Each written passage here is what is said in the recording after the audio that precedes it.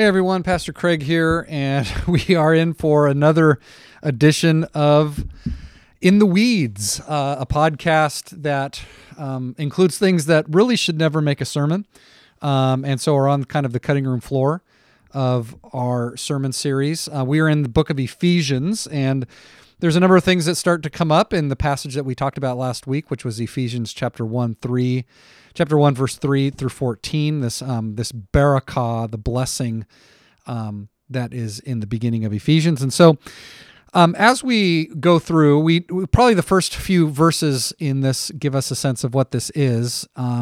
Blessed be the God and Father of our Lord Jesus Christ, who's blessed us in Christ with every spiritual blessing in the heavenly places. And then we have, even as he chose us in him before the foundation of the world, that we should be holy and blameless before him. And then it says, in love, he predestined us for adoption.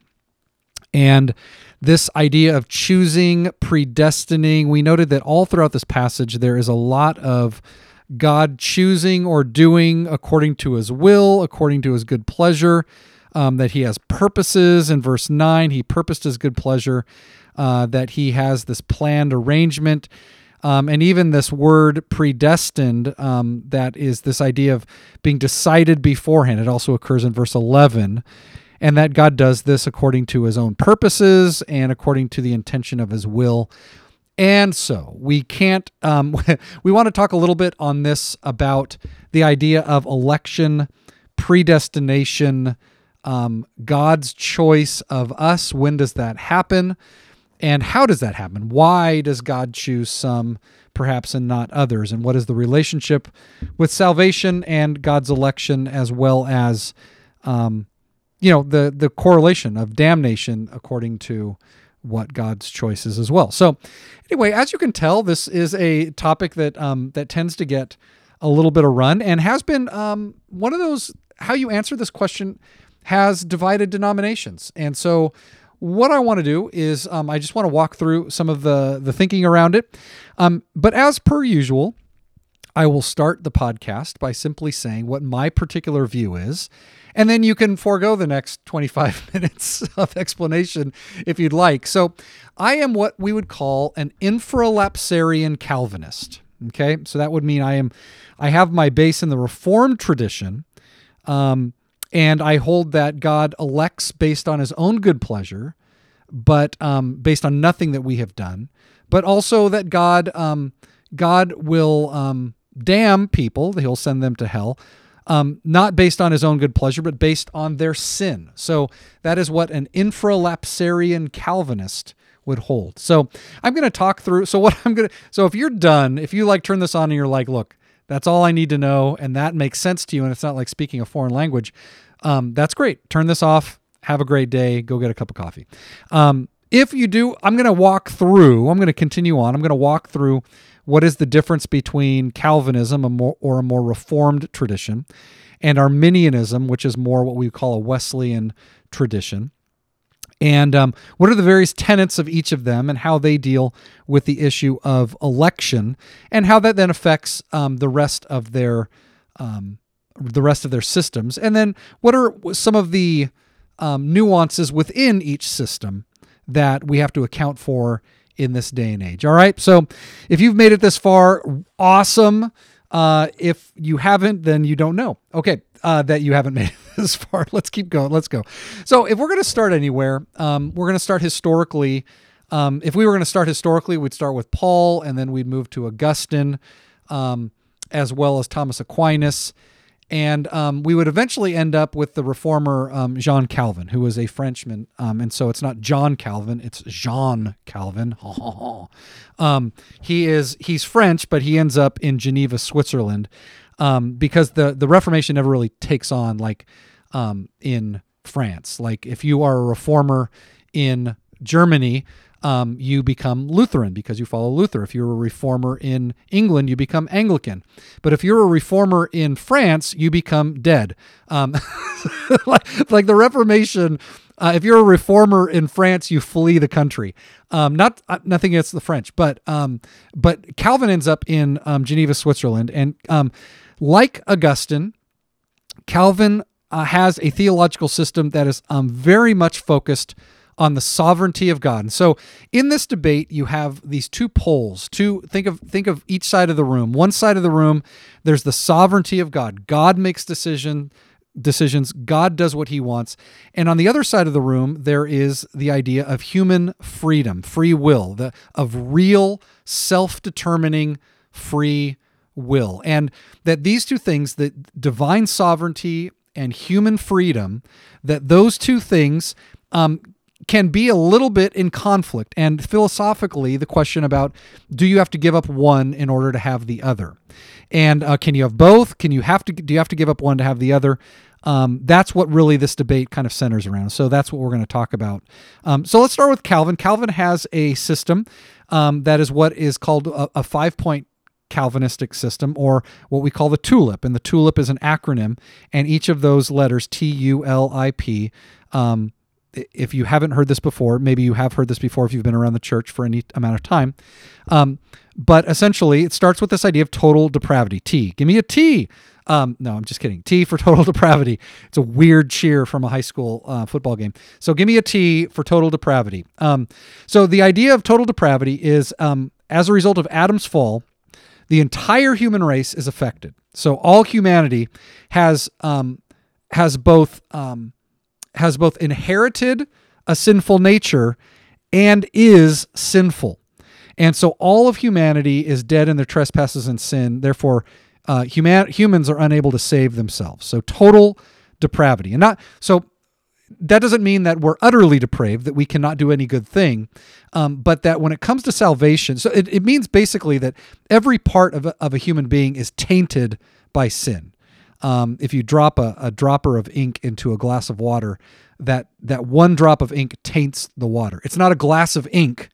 It's water tainted by ink. Does that make sense? That's Calvin's view about total depravity, and that every human being that's born into the world is born into the world under that total depravity, regardless of what that they inherit a sinful nature, and so they come out of the womb sinful and responsible for their sin because they are in their forebearer of Adam. He's either their representative, or that he is biologically, that sin nature gets biologically passed on. That's Augustine believes biological passed on. Calvin believes in federal headship. So anyway, total depravity. Okay, therefore, if everyone is totally depraved, point number 2, give me a U, is unconditional election, which means that because humanity is dead in sin, he's unable to initiate any response to God. Therefore, in eternity past, according to Ephesians, before the foundation of the world, that God elected certain people to salvation. And that the reason he does that is based on his own good pleasure. It's not based on human response. It's not based on human goodness. It's based on God's own good pleasure. That election is unconditional. There's no condition that humans can fulfill that causes God to look to them positively, okay? Or that causes God to look at them and because of that reason elect them. So election is unconditional. This is going to be probably the main difference between Calvinism and Arminianism is Arminians will look at election as based on foreknowledge rather than being unconditional election, okay? So all that to say, Calvinists say total depravity and then unconditional election. And based on that, then Calvin keeps going on and he says, well, when God provides an atonement, limited atonement, he provides atonement for the elect alone. And that when he calls people, he calls them by irresistible grace, or the idea of effectual calling. So that's irresistible grace, that whoever God elected, Christ died for, God draws them. They eventually come to him based on the effectual calling that he... So even the willingness to come to God is from God. And then finally, point 5 of the TULIP is perseverance of the saints. And because God has done all this, God will keep those whom he has drawn to himself. So those are the 5 points of Calvinism: total depravity, unconditional election, limited atonement, irresistible grace, perseverance of the saints. And we just want to land on the unconditional election part because that's where we start in this debate, unconditional election. Okay. Now, a little bit after Calvin, you have some folks that come along, and they are they're Calvinists in their day, but they're questioning some things. So, like a man like Jacob Arminius, and so that brings us to what we call Arminianism. Okay, by the way, Armenians are from Armenia. Arminians are followers of the system of Jacob Arminius, who is a 16th century reformer. Okay, so Arminianism. Okay, Arminius has 5 articles of faith and doesn't really make an acronym, so bear with me here. But his first one is this, and it basically talks about Arminius is going to focus much more on, whereas Calvin focuses on the sovereignty of God and the sovereign choices of God, Arminius says, well, do not humans have a free choice in the matter of following after Jesus? Do you not have a free choice when presented with the gospel to follow after Jesus? And so Arminius takes his system, and he begins. Well, by the way, just those two systems.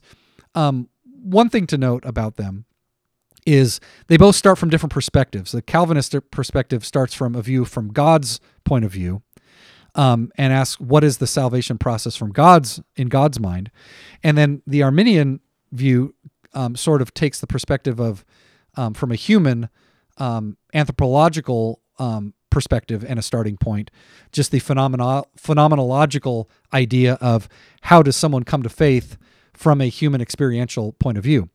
But here's where he starts. He says this, that election is based on foreknowledge. Election is based on foreknowledge. And he would look at a passage like a passage like Ephesians chapter 1 it works very well in a Calvinistic understanding that we are predestined. He chose us in him before the foundation of the world. And Arminians do believe that election is based on foreknowledge. And I should say this, just some of the adherents of Calvinism and Arminianism. I'm sorry I'm bouncing back and forth here. If you're Calvinistic or more Reformed, this is more of a Presbyterian. Anything with Reformed in the title of the denomination or Presbyterian, I think Southern Baptist might be more Reformed in this perspective. Like Gospel Coalition is definitely Reformed. And as we get in Arminianism, like modern adherents to Arminianism, would be more like Methodist, Wesleyan, anything that branched off of Wesleyanism, such as like Nazarene or any like modern Pentecostal movements.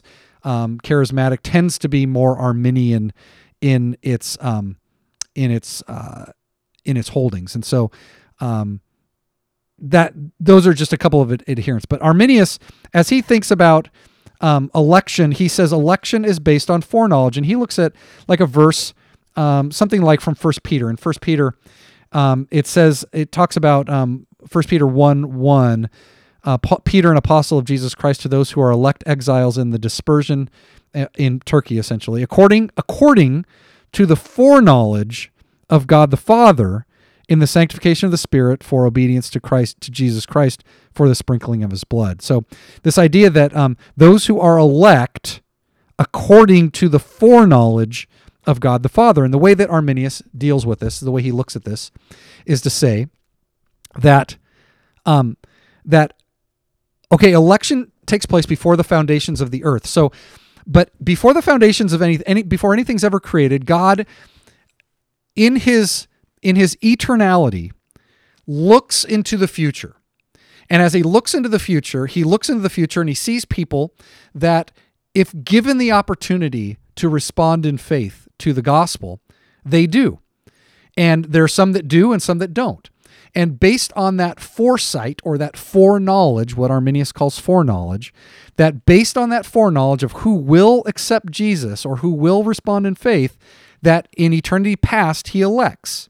So with Arminius, he kind of takes this time issue and he says, God in eternity past is not bound by time. He looks into the future and he sees who will respond in faith, and those are the people that he elects. So that election is based on foreknowledge. Now, what that means for Arminius is that fast forward to your birth, the day you're born. Arminius says that, look, I guess the idea is this, fast forward to Jesus. Jesus comes and he provides an atonement that is for all, that the atonement is unlimited, that it goes out to everyone. It's not limited only for the elect. It's out there for everybody. And it'll be limited at the end, but because only certain people will take advantage of it, but it is unlimited when it is offered. Now, this is where then Arminius gets to his idea of human sinfulness, and that is, rather than total depravity, he calls it natural inability. And it's a natural inability. Every baby is born with a natural inability to think, will, or do anything good. And that and one of the differences you might say between Calvinists and Arminians is when babies are born under a Calvinistic understanding, is they are born with a sinful nature and they inherit the guilt of Adam. For Arminians, babies are born with the sin nature for sure, but they do not inherit guilt until they commit an act of sin on their own. Okay, of their own will, of their own free will, they commit an act of sin, and that's where you get like the arguments about like the age of accountability, that babies can't be held responsible until they actually commit an act, and they can't commit an act of sin until they have a will to do so. And that's where you get arguments about the age of accountability and whether that is like 2 years old or 4 years old or 12 years old. Those are the ideas about age of accountability. But you won't hear a Calvinist talking about age of accountability, because every baby that's born is not only sinful but guilty because they've inherited guilt. In Arminians, babies that are born are sinful, but they are not guilty of sin until they commit an act of their own will. So that's the difference between Calvin and Arminius there. So election is based on foreknowledge. It's an unlimited atonement, natural inability. And here's where Article 4, that because of that, God gives a prevenient grace. Grace is given. So there's a general grace based on the death of Jesus that goes out to all human beings, that even though you're sinful and you might even be guilty of sin, that God makes it so that when you hear the offer of salvation, he brings your faculties up to a level where you can make your own choice. You can decide. And that choice, that decision, is what God looks from eternity past on in order to elect you from eternity past. Okay? So it's called prevenient grace. It's called prevenient grace. It's different than what we would call common grace. We can talk about that in a different one. We are already deep in the weeds here, everybody. I hope you're appreciating that. Anyway, prevenient grace. When everyone hears the gospel, they are able to respond because God has given them kind of a boost of grace. Everybody has gotten that. The Holy Spirit has given them this boost of grace. And then because whether they can make a decision to follow Jesus or not. And then usually in the Arminian perspective, that because you can choose to receive salvation, you can also choose not to have salvation. And so the idea that perseverance is conditional, that you can fall away from your faith and lose your salvation. And so you don't hear that as much in, say, like a Presbyterian setting as much as you might hear it in like a Methodist, Wesleyan, or a Nazarene kind of situation. So those are the two models, Calvinist and Arminian. There are some nuances within that, within each of those things. And Arminianism has been today there are actually people who've moved beyond Arminianism to the idea of what we call openness theology, and it's a view about that God does not have exhaustive foreknowledge about the future, that human freedom is so potent and God is so interested in human freedom that he has made it so that not even God can know the free actions of every human being and anticipate all those free actions. He can anticipate some, but he doesn't have exhaustive divine foreknowledge. We're not going like that's out a little bit outside the pale of what I would think is orthodox, to be quite honest. But I do know that openness theology has been a big thing. Maybe about 10, 15 years ago, it was a big debate and is probably even out there today. But let me talk a little bit, since I am of more of the Reformed persuasion, let me talk about how I deal with my particular form of Calvinism. By the way, Ephesians 1 is a good passage. if you want to talk about predestination or election, we talked about 1 Peter chapter 1. Another good one is Romans 8:29 or Romans 9:15 through 21. These are really there's a list of passages that might come to bear in this whole thing. But let me just talk about the way I think is the way that I have come to deal with this. One of the things is to look at this idea. So I do identify as a Calvinist, Reformed in my soteriology, the doctrine of salvation. But I do think that there is a difference of there's a debate. It's called the Lapsarian debate. In the Lapsarian debate, it is a debate about the logical orders of decrees in salvation. So every view, whether you're Calvinist or Arminian, you believe that election takes place before the foundations of the world, that God elects, he has a plan, and that plan, whether it's based on foreknowledge or foresight, or whether it is based on his own good pleasure, happens before the foundations of the world. The question is, how does God logically work it out? Okay?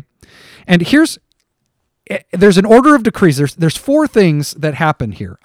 So there's creation, there's election, there's the fall, the permission of the fall, and then there is salvation, the providing of salvation. So those four things, creation, election, fall, and salvation.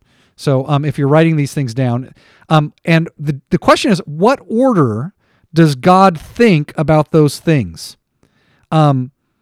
So creation, election, and fall and salvation. Okay, so if we were talking about kind of the caricature of Calvinism that really turns a lot of people off about Calvinism, it is this: that before anything ever happens, God elects. So the first thing that you would have this is what we call a supra-lapsarian Calvinistic understanding, or what we might call double predestination.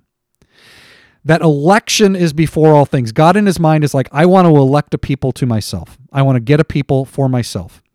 And so he says, if I'm going to have a people for myself, I have to create those people. I have to create humanity. And I create humanity because I've already elected. I create both elect and reprobate. In other words, I create some for heaven and some for hell. It's what we call double predestination.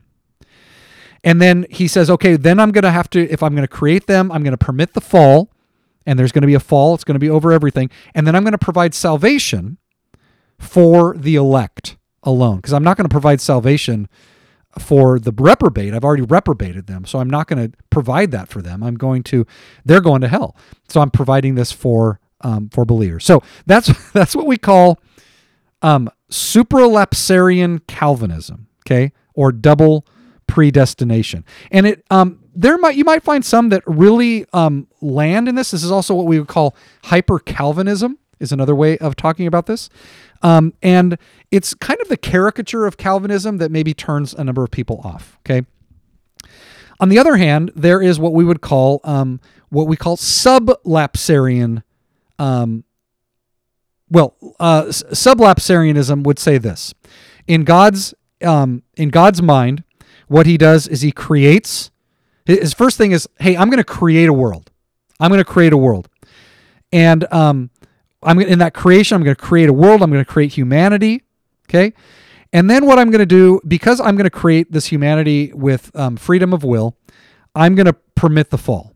I'm going to permit the fall. The fall is going to happen because humans have free will, and they're gonna fall. I'm going to permit that, and then because I'm going to permit the fall, then I'm going to provide salvation that is sufficient for all.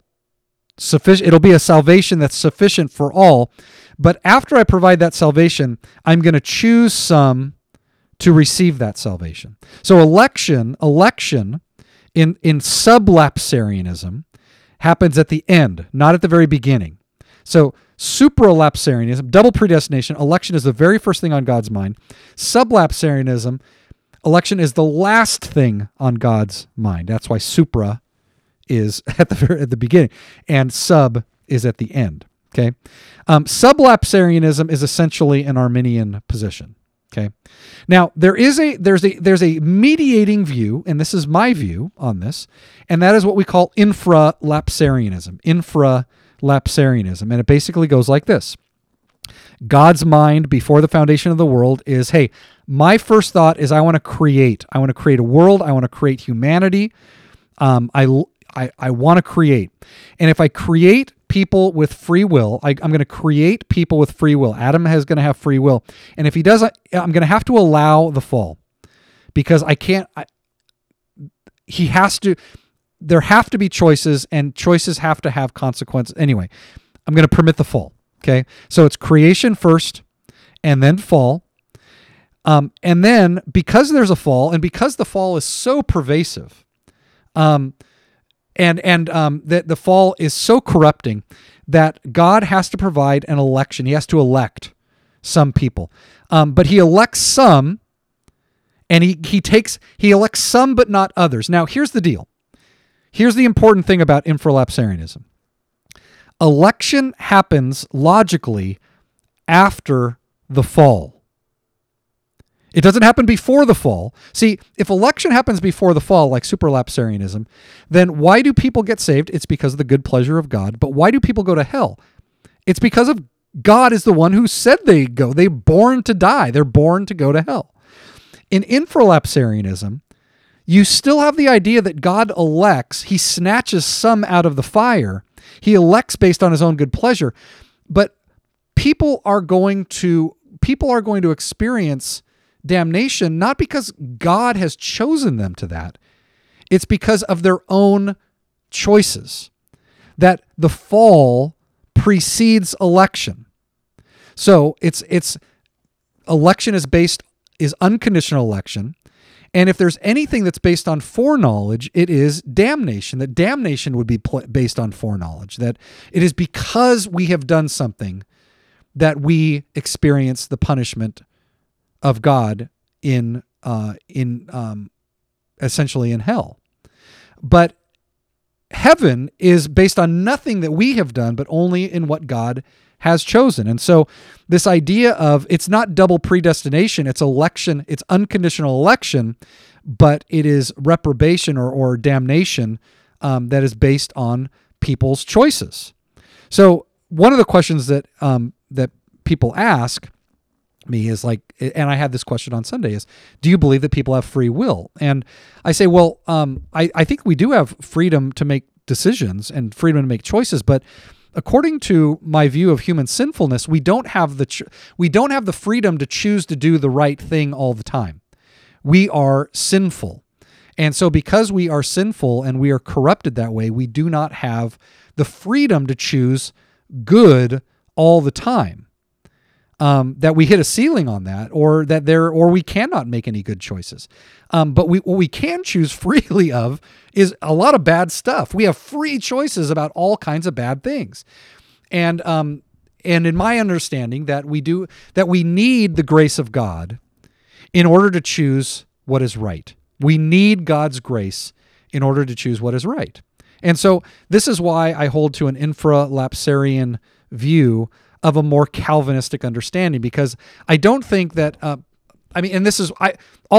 would say this, even though I am a Calvinist and I am an infralapsarian Calvinist, I have many friends who are Arminians, and I don't think that they don't love Jesus or they don't think that God is sovereign. I think that they are trying to account for human experience, and I appreciate their thoughtfulness in that, but I don't agree with them theologically, but I don't think they don't love Jesus. So that's an important thing to note. Also, within the Evangelical Free Church of America, the Evangelical Free Church has chosen to be silent on this matter, believing that there can be differences of opinion on this matter, even at the level of leadership teams.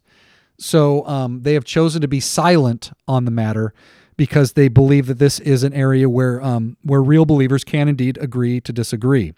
And this is why I'm making this podcast, to show that there are real differences of opinion as we go deeper into the weeds, but that And I do think with teaching, you're going to hear from me a more reformed approach to God's salvation purposes, and there will be nuances to that, and as we go through. But I do think that this makes, in my estimation, it makes the best sense of the scriptural evidence for what God has done, as well as I think just experientially how we understand salvation. It doesn't answer every question, to be quite honest, but I do think it's a place to start. I think there is a great mystery in this matter about human freedom and divine sovereignty and how this all works. It is what we call it's wrapped up in what we would call a larger the problem of evil, and how do we account for evil in our world if God is all powerful? Then how do we account for evil in the world if God is all powerful? And it's a question called the problem of evil, and it's really tied up in this idea of God's sovereignty as well as election in that matter. So these things are all tied together, but that is at least a little bit of a primer on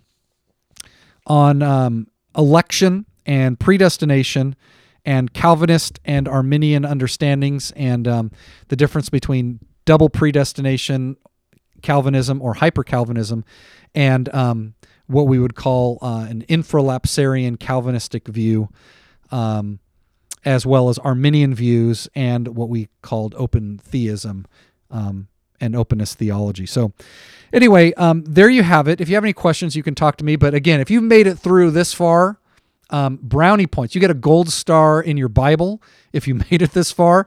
And just by the way, this is a little bit of a snippet from my undergrad theology lectures on soteriology as well as theology proper, as we talk about the decrees of God.